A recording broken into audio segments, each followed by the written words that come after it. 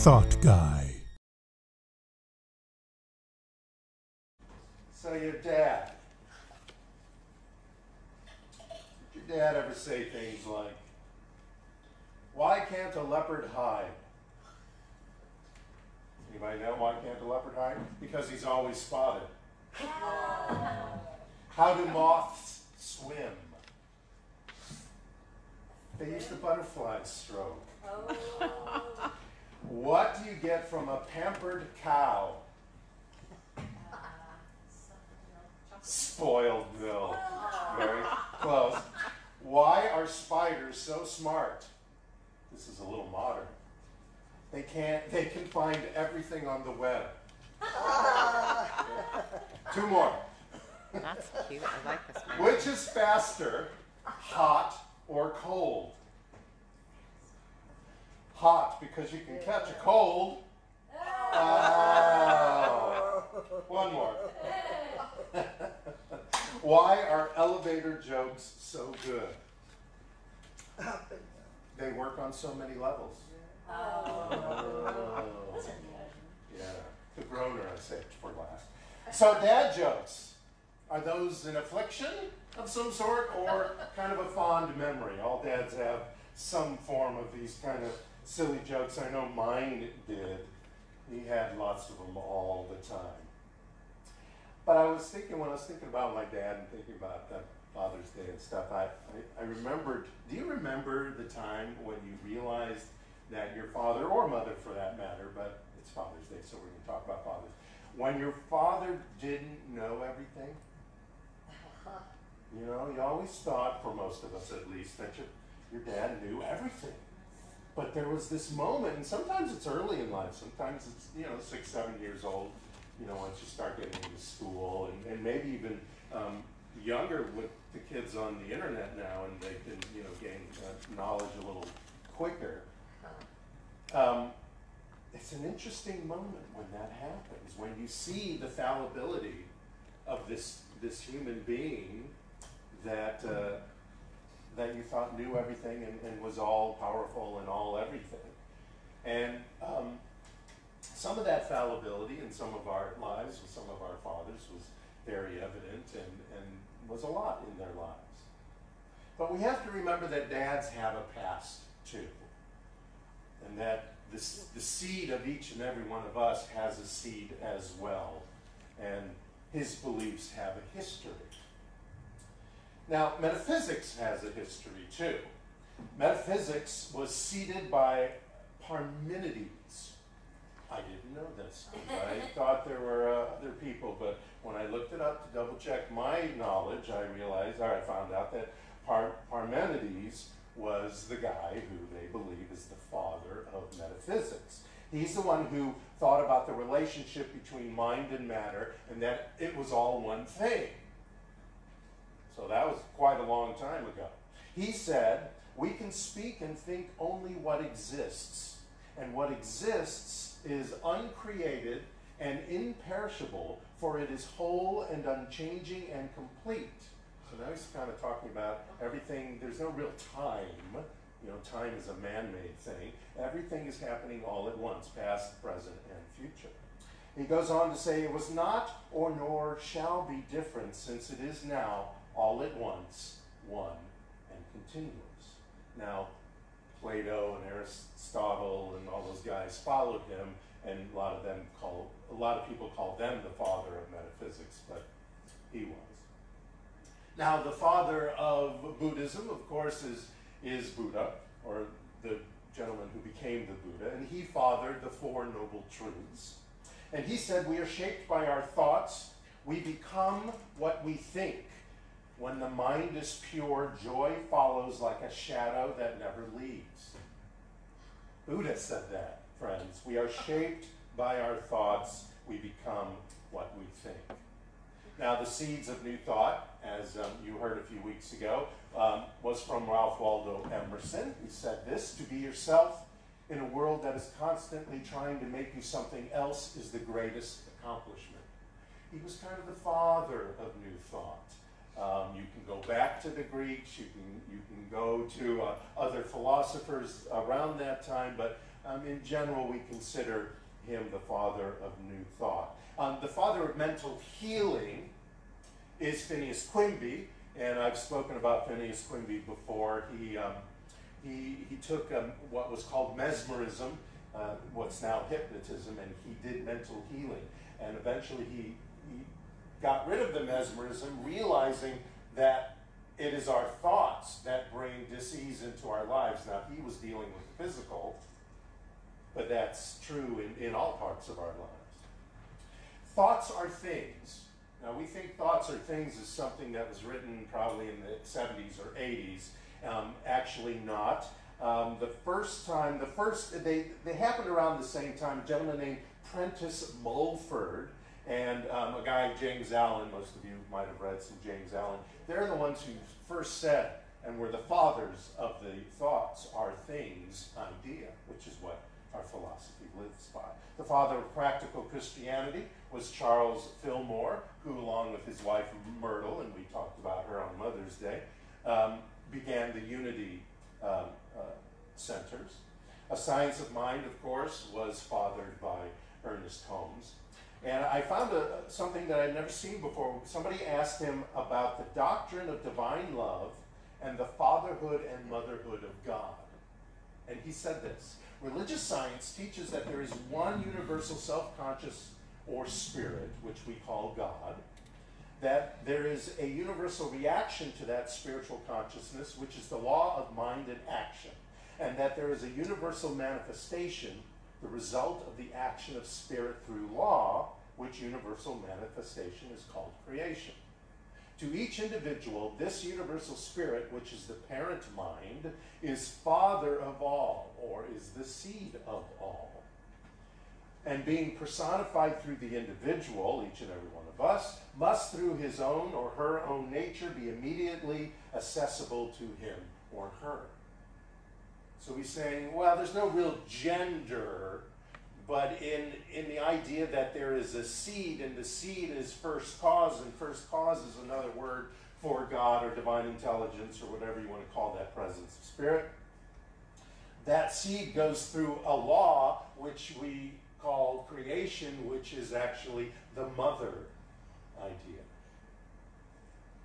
So he was talking about that. Well, the list goes on about who's the fathering of this and the fathers of that and fatherhood. But during Rediscovering Month, I wanted to tell you about a man this week. I want to tell you about a man. Though he fathered two daughters, they were Elizabeth and Eliza. Couldn't call Elizabeth Eliza. Yeah, call her Beth, I guess, since one was Eliza. There was another idea he seeded. His name was John Newton. Recognize that word, that name?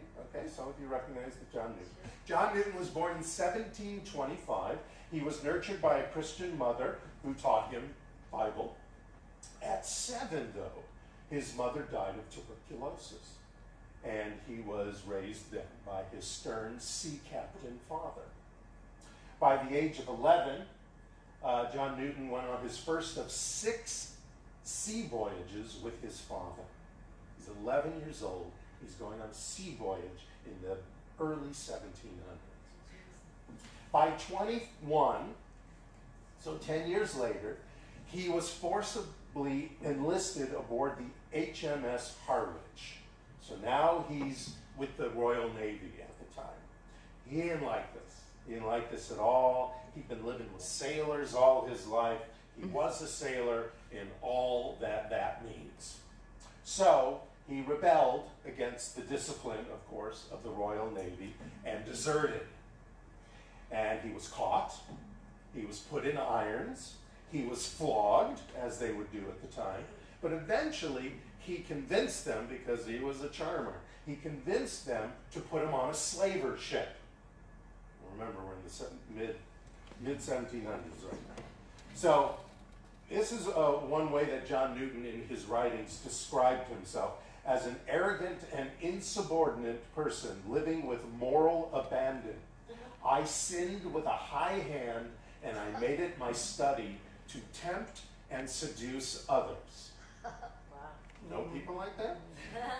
So he was 22 years old at that time doing all this. Those millennials. Anyway, so this slave ship that he was on was owned by a guy named Clow, who had a lemon plantation on an island off of West Africa. And they didn't particularly, Clow and his wife, who was an African woman, they didn't particularly like John or respect him, and they beat him. And they treated him horribly, and he ended up having to beg for food, and he was all in rags, and he had to get out of there. So years later, after all this, he got himself transferred to the service of a captain of the Liverpudlian ship called Greyhound. And on its homeward journey, the Greyhound was overtaken by an enormous storm. After thrashing about in the North Atlantic storm for over a week. Now imagine you're in this ship of sails. You're not in a nice cruise ship, folks, those who have been on a cruise ship, although that moves a little bit, but that has mechanics in it to make it not so horrible when the ship is being tossed about. They're in a sail ship in the middle of the 1700s in the North Atlantic, which is cold, cold, cold, in a storm that has lasted over a week already. Its canvas sails were ripped. The wood on one side of the ship had been torn away and splintered. The sailors had little hope of survival, but they kept working those pumps. They kept pumping out that water, trying to keep the vessel afloat. They kept with the oars, those were on the oars. On the 11th day, Newton was just too exhausted to pump anymore. So they decided, well, we'll use him for something, so they tied him to the helm. And he was the one, because he was tied to it, which he needed to be, because the storm it would have blown him away. So he's tied to keep the ship on course. So he did this for 12 hours, having, wind and rain and storm coming at him. He's tied. He's not going to go anywhere. He's tied to this thing, and he's just exhausted, but he can at least do this. Well, he had time to think in those 12 hours. And he began to think, and he realized what a ruin his life had been and was, and what a wreck it was. Just like the battleship, so was his life. It was just a wreck. He just went from worst to worst to worst, and his attitude and his being was just horrible as well. And he's really realizing this. Since the age of 11, he's lived at sea. He's had this reputation for profanity, coarseness, and debauchery, and even the other sailors blushed with him and their presence.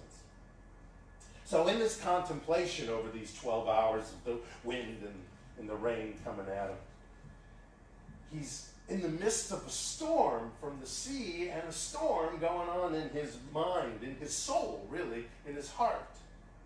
Newton remembers one of his mother's teachings, and she taught him Proverbs 1, chapter 1, verse 24 through 31, and it goes something like this. Now, imagine he's tired, he's ragged, he's tied to a wheel.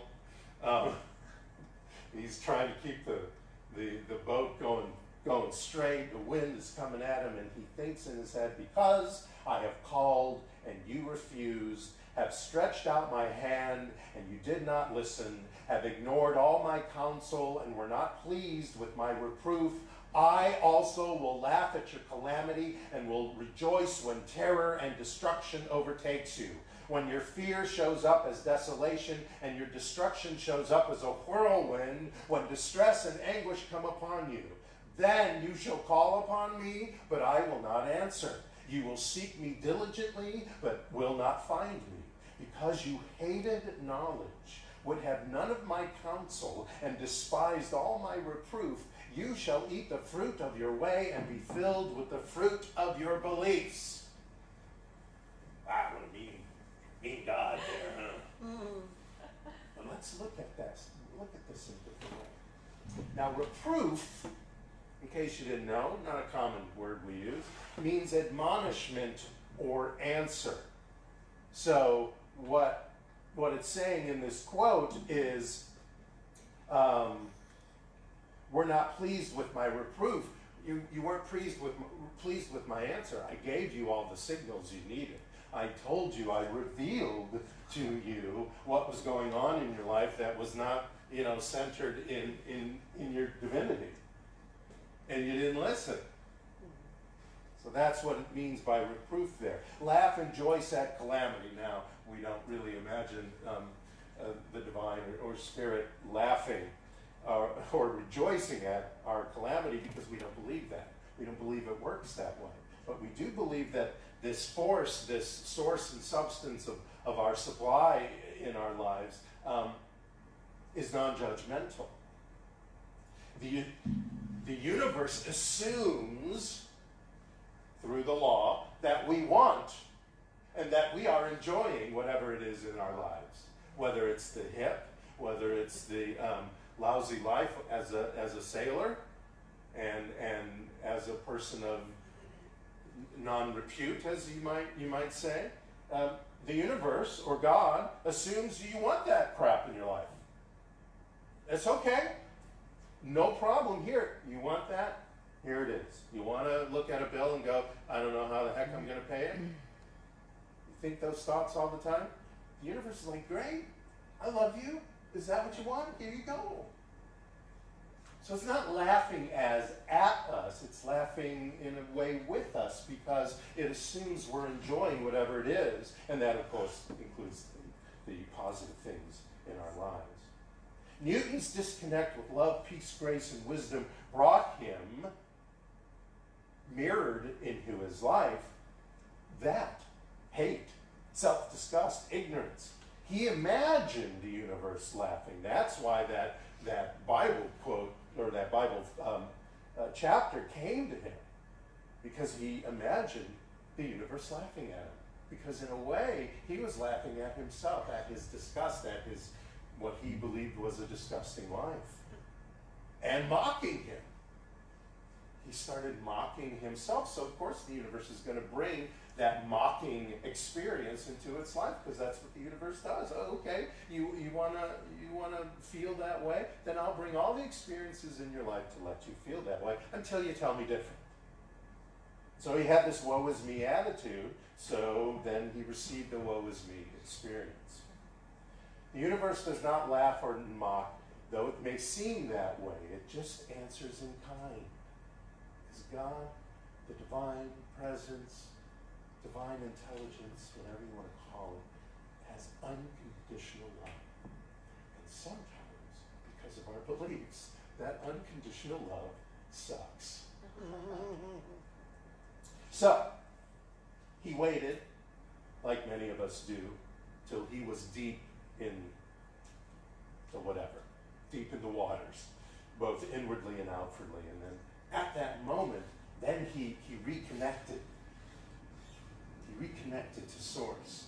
And in the midst of the storm, in the midst of the chaos, both outwardly and inwardly, in the depths of his sorrow, the brink of death, actually, the physical brink of death, Newton began to reveal the divinity within him. Surviving the storm, his life was transformed, of course. Wouldn't that transform you? And he began a disciplined spiritual practice that led him, at the age of 39, now he's 39 now, to become an ordained Christian minister. This is John Newton, became an ordained Christian minister. Quickly, he became disgusted, of course, with the slave trade and his role in it, which he said at one time in his journal, a business at which my heart now shudders. And he worked with others to abolish it as part of his divine calling, and it took a couple of decades, but finally in the late 1700s it was abolished in that part of the world. Now for the Sunday service, evening services, Newton often composed a hymn every week, which helped develop the talk he was giving. 280 of them were collected. They were combined with 68 other hymns that people knew by Newton and a parishioner of his, William Cowper, and they were published as the Olney hymns, I don't know where that comes from, why they call it the Olney hymns, but the most famous of the Olney hymns was originally titled Faith's Review and Expectation. Isn't that a great song title? Imagine that on the Billboard Top 10. Number 2, Faith's Review and Expectation. Silly name, at least for us. I'm sure there was kind of a religious connotation to that name. But this song was recorded by Diana Ross, Judy Collins, the Celtic Women did a version of it. The Three Tenors did a version of it when they were touring those couple of years. Alan Jackson, if you're a country western fan, you can go listen to him sing this song. Steven Tyler, if you're a hard rock fan, you can listen to his version. Whitney sang it. Elvis sang it. Aretha sang it. Mahalia, of course, sang it. It was heard, this song has been heard in many movies, as diverse as Tommy Boy. I'm sure you've all seen Tommy Boy. Silkwood, this song was in the movie Silkwood, and this song was also in what I consider the best Star Trek movie, Star Trek II, The Wrath of Khan. And the song began with these words: Amazing grace, how sweet the sound that saved a wretch like me. Now, this is not a song you usually hear in our philosophy, but sometimes you do. I have spoken at places that sing Amazing Grace. Just like I was saying last week, I've spoken at places that sing the musical version of of the Lord's Prayer. Imagine a musical of the Lord's Prayer. It is sung sometimes, not usually as a congregational song, sometimes as a solo. I have heard this song sung. Now, a lot of times in the New Thought philosophy type places, they change the word wretch. Wretch sounds very Christian, sounds very, the idea that I'm a wretch doesn't seem very New Thought-ish. So they usually change it to a soul like me. So it's Amazing Grace, how sweet the sound that saved a soul like me. Because they don't want to empower that word wretch. I get it. Yet, let's step back and understand how Newton used that word. How John Newton, why he chose that word. See, he was acknowledging the facts of his journey. And he was avoiding the proverbial spiritual bypass by going ahead and calling it like it is. He acknowledged his surrender in this song to the divine by openly admitting the horrors of his beliefs and his actions. Now, we may not use the word wretch, whether we sing this song or not, or when we're talking, in our self-talk, or talking to another person about our lives. We may not use the word wretch, but we use other words like it. We use other words that evoke that feeling in us. And that's important to know. We use words by unfortunate, unhappy, poor, despicable, loser, loafer, coward, failure, any of those woe is me kind of words that we use when we're talking about ourselves, or with ourselves, or describing ourselves. You might as well say, I am a wretch, because you're saying the same thing. So let's not sugarcoat this. Let's rediscover the true meaning of the word and the song and what's going on here. Now, sometimes those moments come when we feel like lack and limitation are rampant in our lives, and we feel like time and hesitation is flowing against us, or we feed on some sort of shame, blame, or guilt. There are times we have that. I get it. But we can use this song as an affirmation to reboot, to dig in and reboot. Like I was talking about last week with the Lord's Prayer, when we use my translation and my interpretation of it, or something similar. There are other people who've done some, not quite as interesting, but we can use that as an affirmation to reboot. And the same thing with this song. We can reveal, we can illuminate, we can illustrate, we can reveal the divinity in us by rebooting using this song, either as a song or as a vocal affirmation versus a singing. This will allow the answers to rise up, the wisdom to come back. We are turning away by saying, yeah, whatever it was I was doing was wretched in some form or fashion. But now I'm turning away from it. That's what this song is saying. I'm turning away from that wretchedness. I'm turning away from that condition. I am not going to dwell on that in my mind anymore because I'm doing this now. I'm revealing the divinity in myself now. That's what I'm doing with this song, whether I sing it, whether I hum it even, or whether I say it. Then we're not only knowing the truth, we are living the truth of ourselves. And then also, when we see the hints in the moments of the law's plan, sometimes, because the law decides on the how. We just decide on the what, So you decide, I want this in my life, whatever it is, whether it's a physical object or some health issue or money or whatever it is. You decide you want that to be revealed in your life, and you declare that, and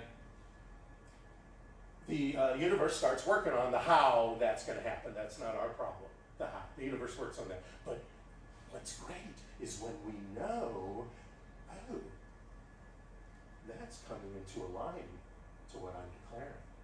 Oh, that doctor showed up. I don't even know that doctor. That doctor show up, or that medical practitioner, whether it's a Western medicine doctor or not, showed up, and he or she's given me something different, an exercise, a pill even, whatever, a salve, whatever, to help my physical condition. I didn't know that person. Well, that's one of the ways the universe shows up. That's one of the ways the universe has the red flag going, okay, things are working, stay with me, stay with me.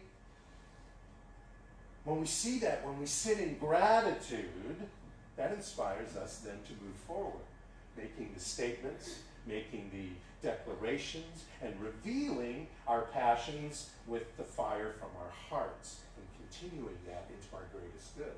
Whether it's relieving a physical pain, whether it's relieving this, that, or the other.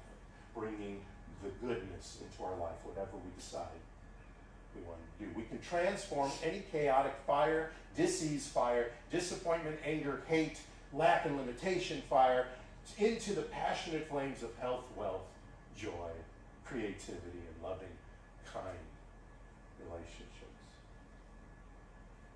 So if we get into that moment when it's time to reboot, if we get into that moment when spiritual practice needs to step in, and for some reason you can't get centered on it, yes, you can use that Lord's Prayer that I talked about last week, but here's another way to reboot, to regroup. You're just sitting down and singing or saying to yourself, Amazing grace, how sweet the sound that saved a wretch like me. I once was lost, but now I am found. Was blind, but now I see. 'Twas grace that my heart taught to fear, and grace my fears relieved. How precious did that grace appear, the hour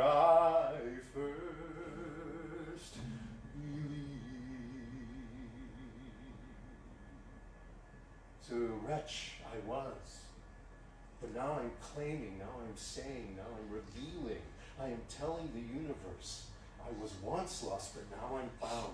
Here I am found. I was blind to that wretchedness, whatever it was called, but now I see it revealing in me.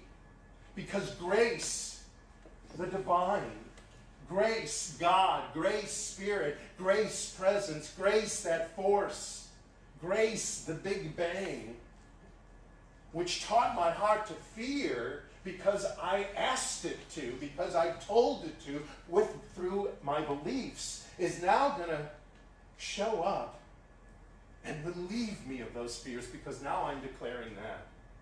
So grace relieves me of my fears, my temptations, my addictions, my hates, my wretchedness. It's so precious when I realize this, when I reveal it, when, like John Newton, I step into it.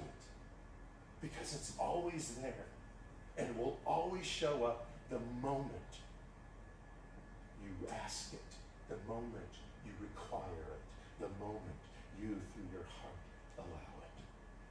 So it's now time for us to step up from knowing to believing, and Father, plant the seed, and Mother, a life that is fabulous and loving and prosperous and happy and full of vibrancy and vitality. I ask you now to allow yourselves to be amazed by your